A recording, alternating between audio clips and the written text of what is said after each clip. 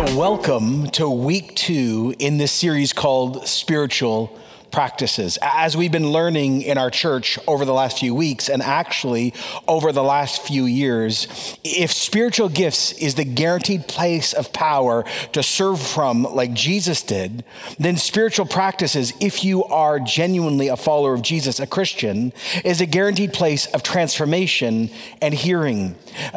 Let me remind all of us again, spiritual practices don't make you a Christian. Spiritual practices don't get you the relationship with God.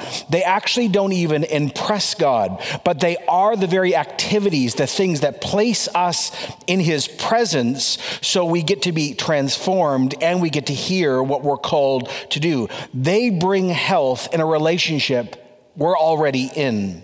Now, the first practice that we're going to start walking through today is the act or habit or discipline of prayer. Now, most people around the world pray in some form. In the month of March, researchers were watching globally as the COVID-19 crisis skyrocketed. As the pandemic increased, religiosity went through the roof tremendously. Google searches on prayer skyrocketed for most countries in those 4 or 5 weeks, and grew the most as new COVID-19 cases actually were announced. So people turned to prayer in the moment of desperation and fear.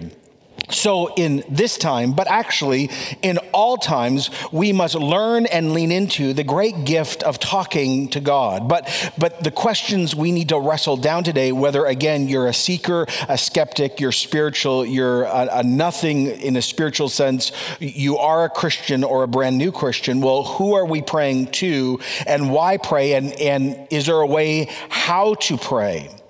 Well, first, let's just clarify this. Prayer is just talking to God. It's communication with God, and prayer, as we'll find out today, and as you keep going deeper in this, is a two-way conversation between Creator and the created. But let's start specifically here. Years ago, an author named Dallas Willard wrote this about Christians. He said, the open secret of many Bible-believing churches is that a vanishing small percentage of those that talk about prayer and talk about reading their Bible actually are doing what they're talking about. Now, the good news here at Sanctus Church is prayer is happening exponentially in multiple places, at releasing prayer and elders prayer and after service prayer when we gathered together, and 24/7 prayer, and on it goes. And yet there is so much more room for us to grow, to start, to deepen, to be with God in his fullness. And of course, prayer is at the heart of the Christian life, because the Christian faith is not a set of morals. It's not just dead religiosity. It's a relationship with a living person. Now, if we're going to learn how to pray or go deeper in the prayer life we already have, if we truly want to encounter the one that is both holy and love, we all need to go back to the basics, to the beginning. We need to go back to the most famous prayer that this week alone has been uttered in multiple languages and by billions. It's what we affectionately call the Lord's Prayer. Now, within this small prayer, the upward, inward, and outward moves of grace are found in condensed form. And there, by the way, are 2 versions of this prayer found in the Bible. One's found in the Gospel of Luke, one's found in the Gospel of Matthew. Now, it's in Luke's account where we find one of the most important requests before we get to the Lord's Prayer. It reads like this in Luke 11:1. One day, Jesus was praying in a certain place. And when he finished, one of his disciples said to him, "Lord, teach us to pray as John the Baptist taught his disciples to pray." And then in that moment, under the power of the Spirit, Jesus simply outlines the heartbeat of prayer and invites us, broken, sinful, distracted, questioning, yet faithful people, into the relationship he shares with God the Father himself. See, Jesus heard the request, teach us to pray, and he answered with crystal clear clarity by giving us the Lord's Prayer. Now, the Lord's Prayer in Matthew's account, which is found in the Sermon on the Mount, is a longer version. So if you got a Bible virtually or physically, could you turn over to Matthew chapter 6? It starts in verse 9. This then is how you ought to pray. Our Father, who's in heaven, Hallowed be your name, your kingdom come, your will be done on earth as it is in heaven. Give us today our daily bread, and forgive our debts as we also have forgiven our debtors. And lead us not into temptation, but deliver us from the evil one. How does the prayer begin? Our Father. Jesus, by the way, said that God was his Father 14 times in the book of Matthew. And he says that if you're a Christian, you now have the same ability and same relationship to say the same thing. We have been invited into the same relationship Jesus had. Our Father, notice this, our Father implies there's relationship already. In other words, the Lord's Prayer is a prayer for those who are already in relationship. How do you gain relationship? How does God the Father become God our Father? Only through the one teaching us how to pray this. Only those who have accepted Jesus as Savior and Lord and believed what he claimed and believed he physically died and physically rose from the dead and he has the right to say anything because he's king. Only those who are born again have God as Father because they are the ones who have accepted Jesus, and he's the only one that shows us the Father, makes us right before the Father, and allows us to stay in God the Father's presence. That's why Jesus said these most profound and yet offensive words, but they make sense if you understand who Jesus is. When he said in John 14:6, he said, I am not a way. He said, I am the way. I'm not a truth. I'm the truth. I'm not one part of life. I am life. No one comes to the Father except through me. This prayer reminds us right up front who God really is. God at his core is relational. Understand this. I've preached this before. We need to recapture this again. Father, by the way, is a name of God. For some, the image of a father is so unbelievably hard because maybe our dads were broken or our dads were not what they were called to be, and that's fair. The pain and damage is real. But this name is so important, and you can't change this name or tamper with this name because of pain or expectations. Change the name of God and change the one you begin to connect with. So this, for many, could become a moment of healing or a place of redemption over a broken thing. One wrote this: the Hebrew scriptures normally depict God not as a father of an individual, but a father of people, Israel. Pious Jews in Jesus' time, aware of the gap between a holy God and sinful human beings, would never have dared address God as Abba, the Aramaic word for daddy or dear father. So Jesus shocked so many of his contemporaries by referring to God as his Abba, and then invited his followers to call God Father too. In other words, God is Father, which means God is personal and God is tender and God is grace. Now, the most powerful, the most jaw-dropping, the most life-changing expression of this name is found in one of Jesus' stories, what we call parables. Many of you know it as the prodigal son. It should be called the prodigal sons, where a young son goes to his father and says, give me my inheritance, which in that culture, which was a way of saying, I wish you were dead. And the father, shockingly, instead of taking out his son in that culture, gives him the money.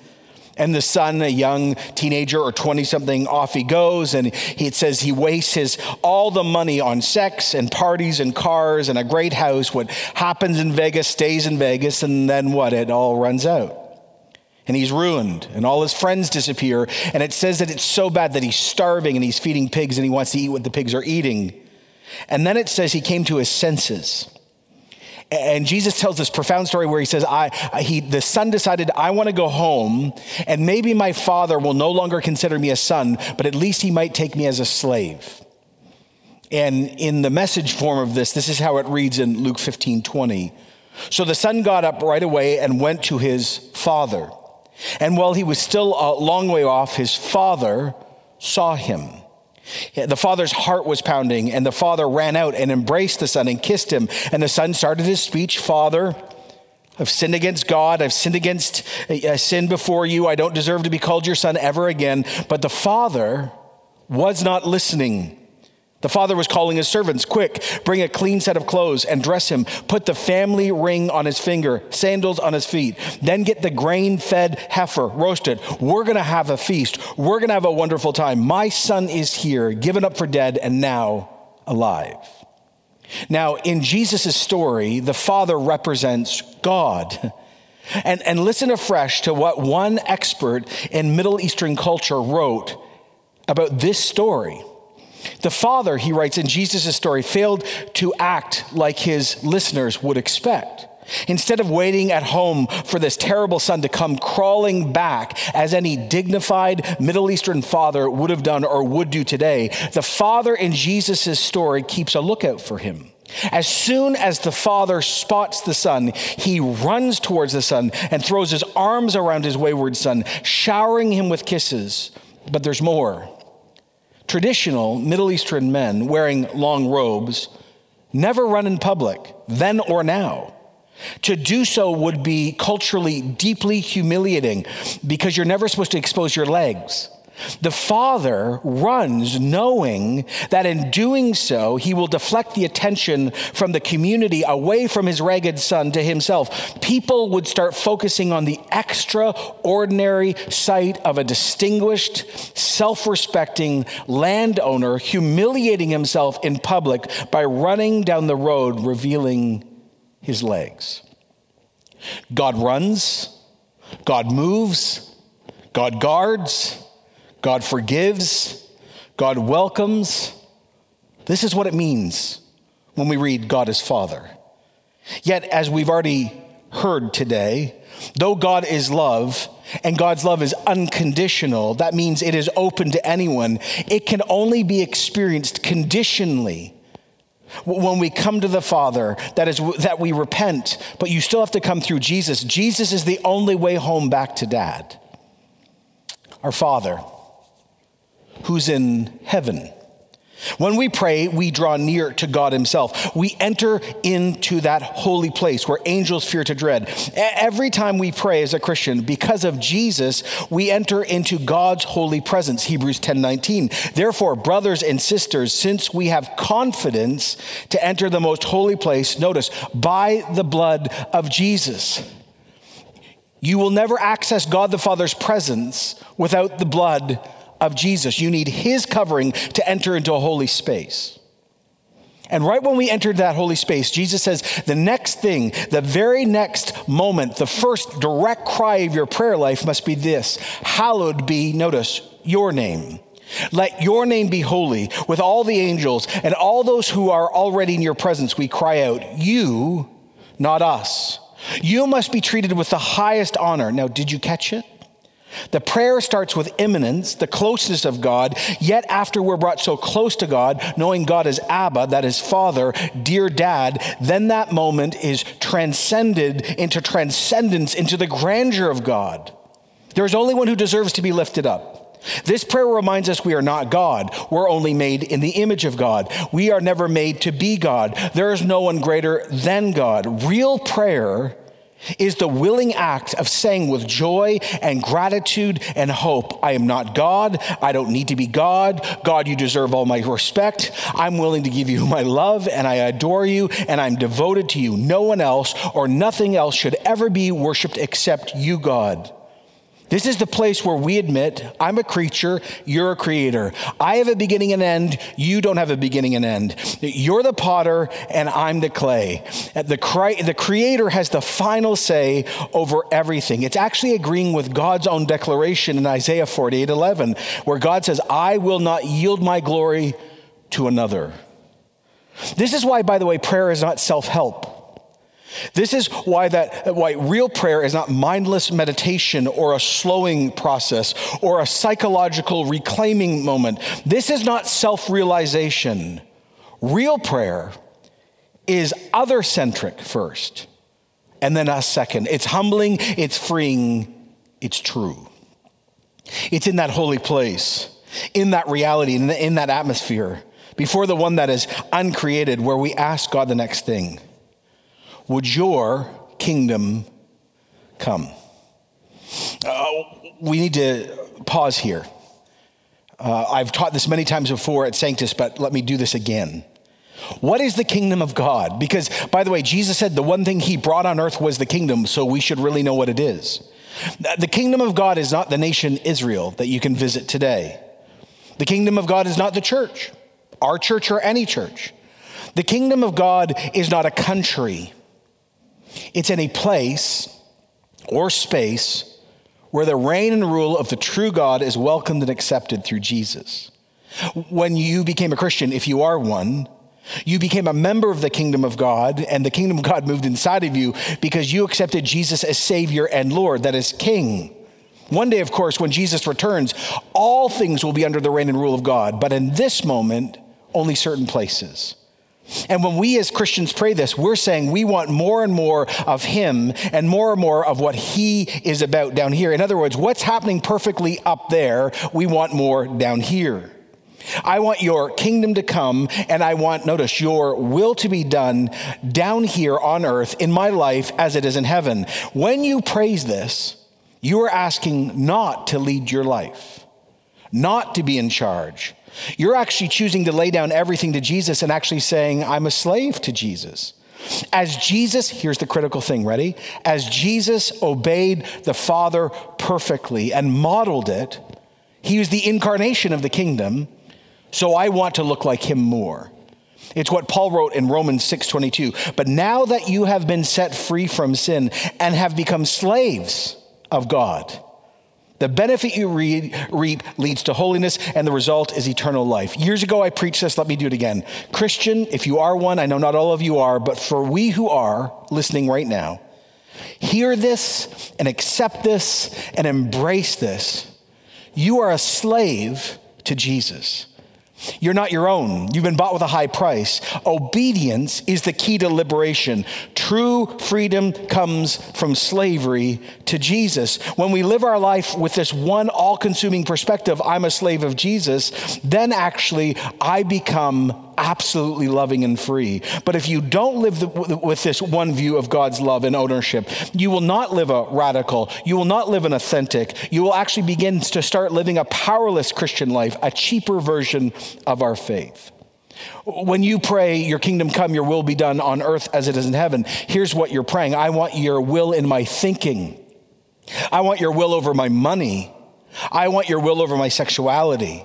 I want your will in my relationships. I want your will in my family. I want your will in this local church. I want your will in my future. I want your will in my dreams. And if my dreams aren't your will, I want your will, not my will. I want your will to form my worldviews. I want your will to actually form and inform and change my politics. I want your will and understanding in my theology. I want your will to have a stronger say in my view of myself, in the view of my family, in the view of my neighbors. Oh, even in the view of my enemies. When you pray this, you're saying, I don't own my house, I don't own my life, I don't own my savings, I don't own my family, my dreams, my health, my wants, my future. It's all for God. And since he's a better master than I will ever be, your will be done, not mine. Anyone getting nervous yet? I mean, we've just started. Anyone saying amen on chat yet? Or maybe some emoji where you're like, oh no. Oh, then this leads us to the next moment. The next request is, give us this day our daily bread. Oh God, would you provide our physical, emotional, and spiritual needs? This, of course, has its roots in the Old Testament when Israel, God's people, were wandering for 40 years in the wilderness, and they didn't have proper access to food and water. And God every morning sent them what we call manna, bread from heaven, to feed them. Every day for 40 years was a miracle. Here's the root verse. It's Deuteronomy 8:2. Remember how the Lord your God led you all the way in the wilderness these 40 years to humble you and test you in order to know what was in your heart, whether or not you would keep his commands. He humbled you, causing you to hunger, then feeding you with manna, which neither you nor your ancestors had known, to teach you that man does not live on bread alone, but every word that comes from the mouth of God.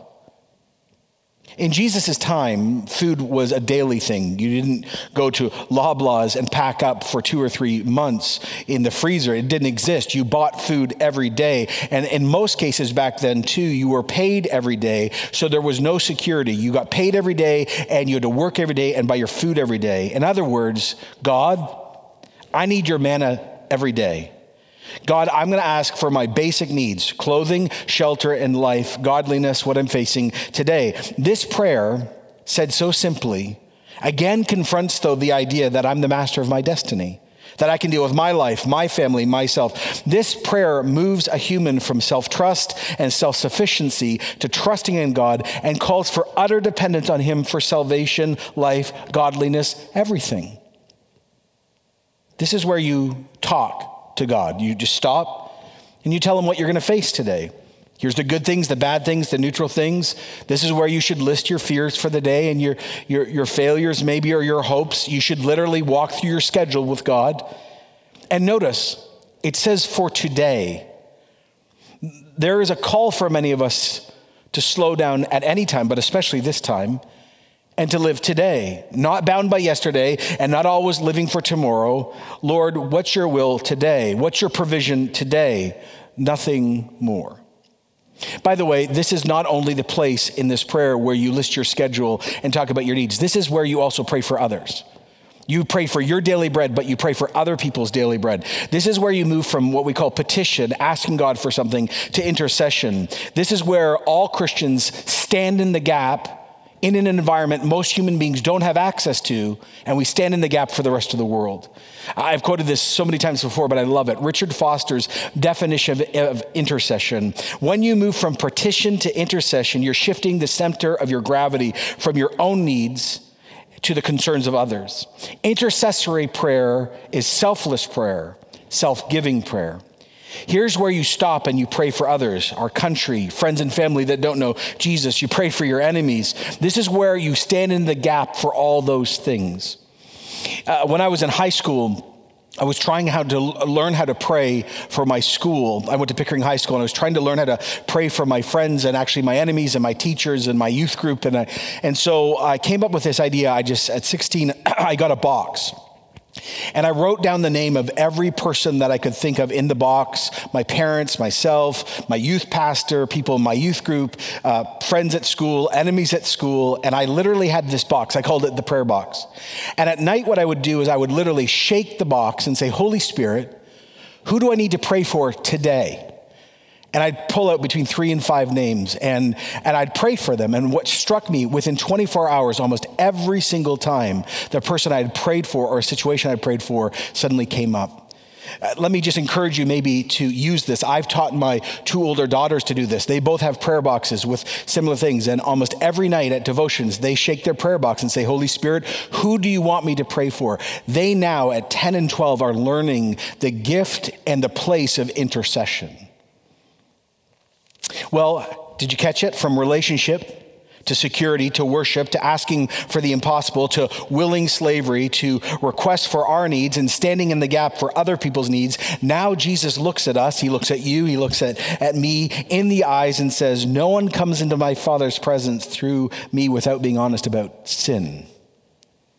You must daily say, forgive us our debts. Maybe you've heard the word trespasses. Our lives are marked by transgression. Debt, trespass, iniquity, sin. All of us have missed the mark. All of us have slipped and fallen away. All of us have fallen aside. In thought, word, deed, we regularly and deliberately and by mistake violate God's will and God's law. We trespass. We go to places we're not allowed to go. We have debts we cannot repay spiritually. We all struggle with sin. Or as another person said, sin is the act of choosing to go our own way and leaving God out of the picture. So in this prayer, we're invited to and commanded into the practice of the spiritual discipline of confession. Now, I'm going to preach on confession next week. All of next week is going to be talking about how that's done regularly. But here's how one person just wrote it. Confession is sharing our deepest weaknesses and our deepest failures with God and trusted others so we may enter into God's grace and mercy and experience his ready forgiveness and healing. Every time we pray the Lord's Prayer, and by the way, it's a daily prayer, we are called to list our sin every single time. And here's the beautiful thing. I love that last definition, his ready forgiveness. 1 John 1:9, if we confess our sins, he is faithful and just and will forgive our sins and purify us from some unrighteousness. No, all unrighteousness. There is nothing so gross, so putrid, so dark, so horrifying that Jesus will not forgive it. When Jesus said on the cross, it is finished, he meant it. Can you type in amen right now, please? Can you say amen in your living room or wherever you might be? There is nothing gross enough, there's nothing perverted enough that any of us have done where Jesus is not willing to forgive it. Confess our sins, our debts, our trespasses. But then Jesus comes close, and we want his closeness, and yet he said, well, you've prayed for my Father's kingdom to come, and you've experienced my forgiveness. That's why you're here in the first place, and you've listed your sins, but now you must also forgive the debts of others, as God has done for you, and has just done in this very moment, through the work of Jesus. Now you must extend that to other people. God's forgiveness comes first, and then we're moved to do the same. Is this a process? Oh, yes. Must it begin? Oh, yes. This prayer continues to move us to see what we've done to ourselves and others, makes us begin to see our inability, our lack of not wanting to forgive. Yet God wants our joy and freedom, so invites us, notice, through his power to forgive other people. Remember, forgiveness is not forgetting. There are so many things that have happened to all of us. We'll never forget them. So can we never forgive? No. That's not even from our side. That's from the pit of hell or some bumper sticker that's not helpful. Forgiveness is not forgetting. And forgiveness is not lack of justice. Forgiveness is a choice. It's a crisis of the will. It's giving up your rights to God to hurt them back. As one person wrote, forgiveness is assuming the personal responsibility for the emotional pain and consequences of another person's sin. Is this natural? Oh, no, not at all. Will it take time? You betcha. Must we be willing? Yes. Is this a process where you can just start and say, I don't even know how to do this, but Lord, I want to begin the process? Yes. Is forgiving others the radical reflection of God's love towards us? Yes. God says one of the most powerful, if not the most powerful expression of the kingdom we're praying for is forgiveness. Then Jesus says, now we've covered all that. Now, pray this. Lead us not into temptation.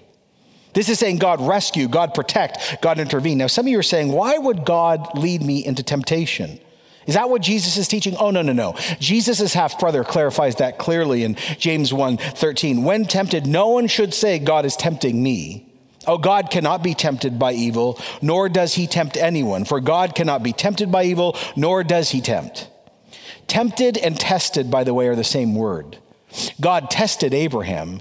God tested Israel. God tested Job.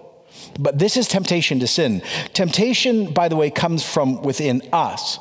Our own fallen hearts, our own spiritual disposition makes us ready to give into sin. The world and the demonic just work hand in hand. As one wrote, Satan persuades, the flesh is attracted, and the mind consents. So what is Jesus teaching us to pray here? Well, it's very similar to one of the standardized Jewish morning and evening prayers that reads like this. Bring me not into the power of sin, and not into the power of guilt, and not into the power of temptation, and not into the power of anything shameful. In other words, when I pray this, and I prayed it actually as I was driving here today, here's how I pray it. I say, God, you know what I can't handle.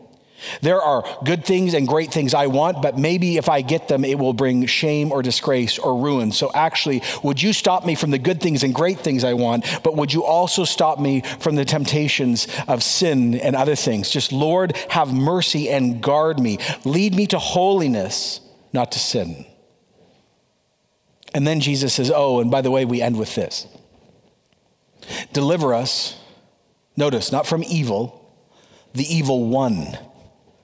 Lord, save me from the enemy of our souls. Whether you believe in Satan's existence or not, he's real. Your unbelief doesn't mute him or stop his existence. He and his minions are real. And the real world, capital R reality, looks like Ephesians 6:12. We wrestle not against flesh and blood, but against rulers, authorities, against the powers of this dark world, and against spiritual forces of evil in the heavenly realms. The devil hates you. Every fallen angel hates you. Every human being, no matter how religious or unreligious they are, they hate us. Why? Because we're actually made in the image of God. Every time they see a human being, they see their enemy. But they hate Christians even more because we're filled with the Spirit of Jesus and we're members of the kingdom. So every time the demonic see you, they are filled with a hate that is beyond anything natural. They hate the local church. They hate the Bible. They hate anything godly. See, spiritual warfare happens every single time we bring the kingdom of God, the reign and rule of God on earth in any form. When people love the poor in Jesus' name, spiritual conflict. When you deny what you want and you say no to sin, even though you really want it or you feel you should do it and you don't do it, spiritual warfare. Anytime their kingdom is replaced by the other kingdom, they want to stop it. They hate the reversal of their kingdom. They want to see this church destroyed and every church destroyed. They know the local church is the hope of the world. They know that we as Christians have the only message and know the only person that can remove Toronto out of their hands. So what do? Well, they come and they prod and poke and say, you should doubt God's goodness. And they accuse us of our sin and they show us our struggles and they bring up our past sin and they bring up our present struggles. And they say things like, Jesus doesn't love you. And they point to what we don't have. And then they'll point us to everything else that someone else has. Oh, they'll attack your identity. They'll whisper and infer, you're not a saint. You don't have grace. You don't have peace. You're not included in Jesus. You're not blessed in the heavenly realms with Christ. You're not seated with Jesus. You're not chosen. You're not foreknown. You're not adopted. You're not a son of daughter of God. Look at your life. Look what you struggle with. I know what you think about at 3 a.m. You don't have redemption. You don't have forgiveness. You're not sealed by the Spirit of God. You don't have eternal security. You're not God's possession. You're spiritually dead. You need to give into sin. We own you, they'll say. Jesus isn't strong enough. He's not going to provide in this terrible moment. No, you need us to be strong or safe or be okay. They'll try telling you you're not saved by grace alone. They'll say you need to work harder and be more religious and God will like you. They'll say other things like you're garbage or you're nothing, you're stupid. Or they'll say, oh, you're so good and so amazing, so profound. You don't need other Christians. You don't need to go to church. You don't need God. They'll promote bitterness and rage and anger and malice and unforgiveness and sexual immorality and harsh speech and lying and stealing. And they'll say you should do those things and it's okay to do those things and it's your right and it's needed. When you hear it like that, you just go, oh my goodness, Jesus, deliver me from all of this. Unless you show up and deliver me from that, I fall. I fall. How do I use the Lord's Prayer personally? Well, when I used to come to this facility every day, which seems like an eternity ago now, probably 6 weeks. This is the one of 3 parts of my devotional life. And so when I would drive to work, I would pray the Lord's Prayer. And this is how I use it. I'd literally start by worshiping God. Hallowed be your name. And I'd tell him who he is and why I appreciated it. Things like you're sovereign or providential or holy or your community or your love. I'd thank him for everything that was good in that day in my life. I'd pray for his kingdom. And in that moment, I pray for the kingdom of God in my wife, my 3 children, and myself by name in different ways. I'd invite the kingdom of God into our family and pray specifically for me. I pray a lot about love. And then daily bread, I'd list my schedule. I'd list everything I was going to face that day and other needs, but they tended to be more family needs. Later, because of my rhythm at lunch, I'd stand in the gap for others. And then I'd confess my sins from yesterday and that morning. Usually I've sinned by that point. How about you? I usually sin before coffee. And then I try to think about anything that people have sinned against me. I pray about things I really want or I'm scared of, and I ask that God would deliver me from temptation, and then I ask God to deliver me from the evil. And it's just a very simple way, but I break down the prayer, and every day, and sometimes I'm excited to do it, sometimes I'm not. I did it today, and it's just a really helpful thing and way of praying. Maybe in your Connect group this week, you want to talk about do you use it and how you use it, or even right now, for you who are online and chatting, do you use it? Do you want to write that in right now? When's the last time you use it? Maybe you can even share with one of the pastors online. How do you tend to use this prayer in this moment? Why is this prayer so profound? Well, it deals with pride, idolatry, forgiveness, pain, hiddenness, hard-heartedness, and evil. The prayer leads us to God's will and exposes us and heals us. The prayer focuses us into light. It reminds us that we're actually not God, invites and commands us to be slaves to Jesus. The prayer gives us comfort because God's going to provide our needs. The prayer frees us of our own sin and our own past and the sins of others. The prayer outlines what reality really is. The prayer is a plea for the not yet to come into the now. The prayer is a guaranteed place of transformation. When you pray this, he will answer this and you won't be the same. The prayer is nothing but an invitation to relationship, freedom, joy, faithfulness, worship, having heaven come down into earth, into your family, into this church, into this region, into this country, into this world. You say, well, okay, John, what's the response as we get going? Well, again, we've got a lot of time in our hands or we have very little time in our hands. No matter where you're coming from, we both need to do this. Here's the first response. Very first thing you need to do today. When is the last time you said to Jesus himself, teach me to pray? I think if I sat with most Christians have probably not said, Jesus, teach me to pray. Prayer 1. Prayer 2, start using the Lord's Prayer every single day. It's a daily prayer and Jesus taught us. So you want to say, well, what's the application? Start doing it. If you want to go deeper and wider, some of you have been praying for years. You might not even have the gift of intercession, but you've prayed for years. You say, is there anything else? Yeah, well, let me just show you a few resources. And we're going to do show and tell real quick here, but it's going to be helpful. A book that we hand out in this church all the time is Richard Foster's book, Prayer. And this book, 21 different styles and emphasis on prayer. We love it. It's exceptional. We'd encourage you to get it to grow in your prayer life. Another one that I read last year, a simpler one, is actually called Praying the Bible by Donald Whitley. And again, just how to use the Bible prayers in your prayer life. Really good. There are 2 podcasts that we did historically when we were called C4, but they will be really helpful. One of them was How to Pray. And we walked through all of Paul's prayers, just like we did with the Lord's Prayer today. And it's an amazing series, how to deepen your prayer life. Go to the podcast. It's all there. It's free. You can use it. The other one I'd really encourage you to go back to and listen for the first time is the one called On the Psalms, Let the Light In. We walk through every single style of psalm and then how to pray them. And remember, the Psalms is the worship. It's the hymnal of the church. And it's also the prayer book of the church. And so if you want to go beyond the Lord's Prayer, these 2 books or those 2 podcasts are really going to help. So this is the beginning of it or the middle of it for us. So let's just take a moment and let's pray together. Our Father who's in heaven, hallowed be your name. Your kingdom come, your will be done on earth as it is in heaven. Give us this day our daily bread. Forgive us our debts as we forgive our debtors. And lead us not into temptation, but deliver us from the evil one.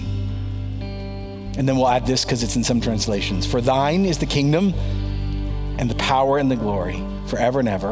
And everyone said together, amen. God bless you this week as you begin to grow and explore the most amazing place of relationship and world change, the spiritual practice of prayer.